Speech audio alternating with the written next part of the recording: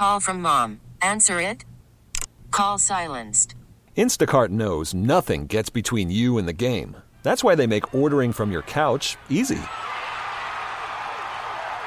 Stock up today and get all your groceries for the week delivered in as fast as 30 minutes without missing a minute of the game. You have 47 new voicemails. Download the app to get free delivery on your first 3 orders while supplies last. Minimum $10 per order. Additional terms apply. Here is Bryce's statement just released after we went on the air this morning for Nats fans and about his time with the Nationals. This is the first time he's done this since he signed in Philadelphia. If you would have told me 5 years ago I'd be walking into Nationals Park as an opposing player, I would have told you were crazy. 5 years later, I'm doing just that. I remember the first day I walked into Nats Park. My first base hit, my first home run, and, of course, my first standing ovation. Nationals fans delivered that first ovation. The things that I will miss most are the relationships I gained on a personal level with so many of the Nationals staff and workers around the ballpark. Every day I walked in, I got a smile or shared a laugh with you. I especially want to thank the Lerner family and Mike Rizzo for the unwavering support they showed me during my tenure in D.C.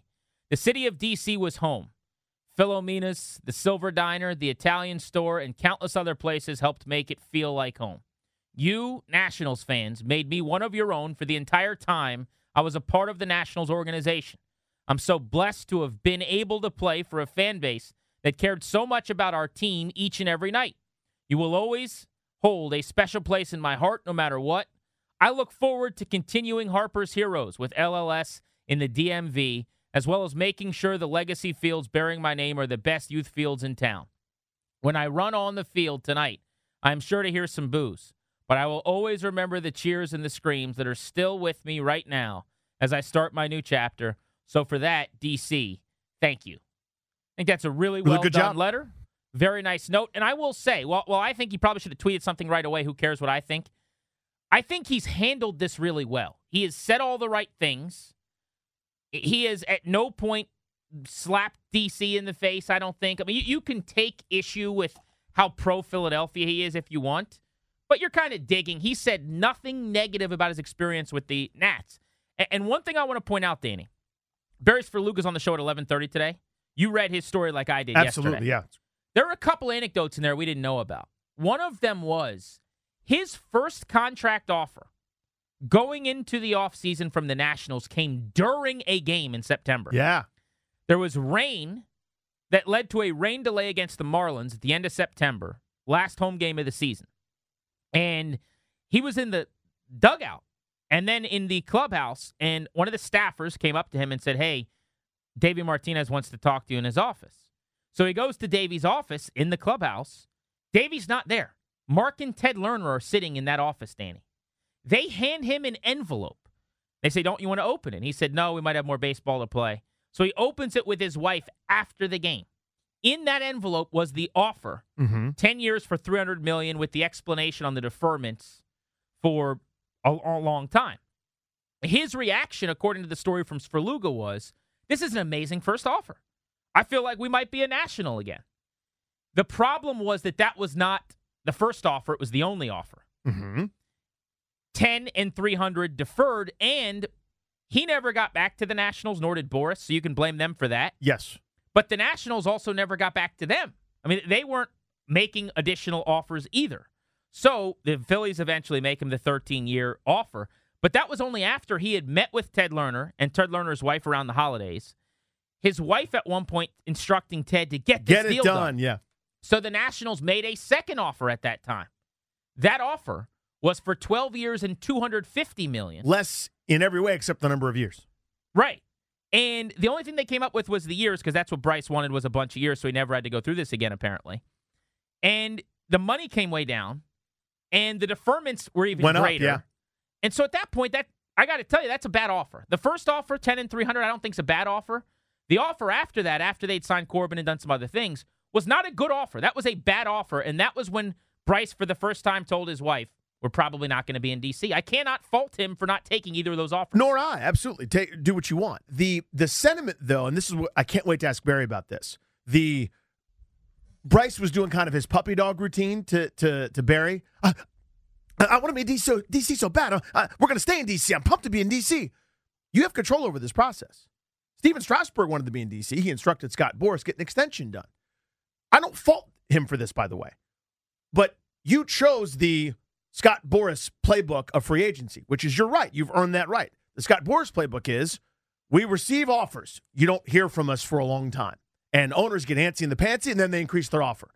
That's what A-Rod did to get $1 billion. That's what Bryce did to get $1 billion. And that's fine. That's your right. But the idea that somehow you never communicated back with the Nationals, they offered you something. If you counter and they go, no, well, now you've returned the ball to their court. They offered you something. And in that story, it said that Bryce Harper told Scott Boras basically a couple of times to get back with the Nationals. Every time we get an offer, tell the Nationals what it is. It doesn't sound like Boras did that. Now, he works for you, so maybe you could have been more adamant. But again, I think that Bryce Harper can say, honestly, I wanted to be a National and still have moved on to the Phillies. Absolutely, absolutely. So my point here is, though, I don't buy that. I buy that he wanted to be a free agent, which is his right, and he wanted to get a record amount of money or years, whatever it is, which is also his right. I don't buy this, I wanted to be a National thing really bad, because you would have countered. Well, I believe that he wanted to do the two things you just said, and he wanted it to be in Washington, D.C. That's what I think that he thinks. That would have been ideal. It is unprecedented, by fair. the way, that someone like Bryce Harper has not gotten that offer from his own team. Mm-hmm. I think all along he assumed he would get his 13 and 330, and it would come from Washington. You and I did shows a calendar year and a half ago, and That's we're right. saying offer him right now $400 million. I don't think he ever for 1 second thought the best offer he was going to get from the Nats was $300 million with major deferments. And he certainly was blindsided when they offered him $250 over 12. So I think he wanted to break the record. I think he wanted to be a free agent, see what was out there. But I do really believe, Danny, that he wanted those things to end with him staying in D.C., and it just didn't work out that way. The key line to me is, so I didn't talk to them for probably the first 2 months of the offseason. That's a quote from Harper. Yeah. That tells me everything, which is, and again, this is his right. I've chosen the Scott Boras get me the best offer playbook, right? Which, again, he should do that if that's what he wants. If he wants to be a National, then you get a contract offer for them, you start going back and forth with them. And if the Nats tell you, no, we're not going past that, now I know that. Now you can go do something else. But I kind of don't buy. To me, that's two sides. I think all of it can be equal. I think that's how free agency works. And when you became a free agent, which had as much to do with the Nationals as it did you, by the way. Absolutely. That's two sides. Absolutely. You hit free agency. Now this is how it works. Now I've got to wait. I can't even start getting offers until they come in. No one's doing anything until the winter meetings. It's what am I going to call you up 3 weeks later and say, hey, obviously we haven't gotten any offers yet. Just wanted to say hello.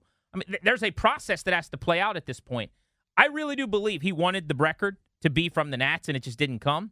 Doesn't matter. He's a Philly now, and he should be treated as such tonight.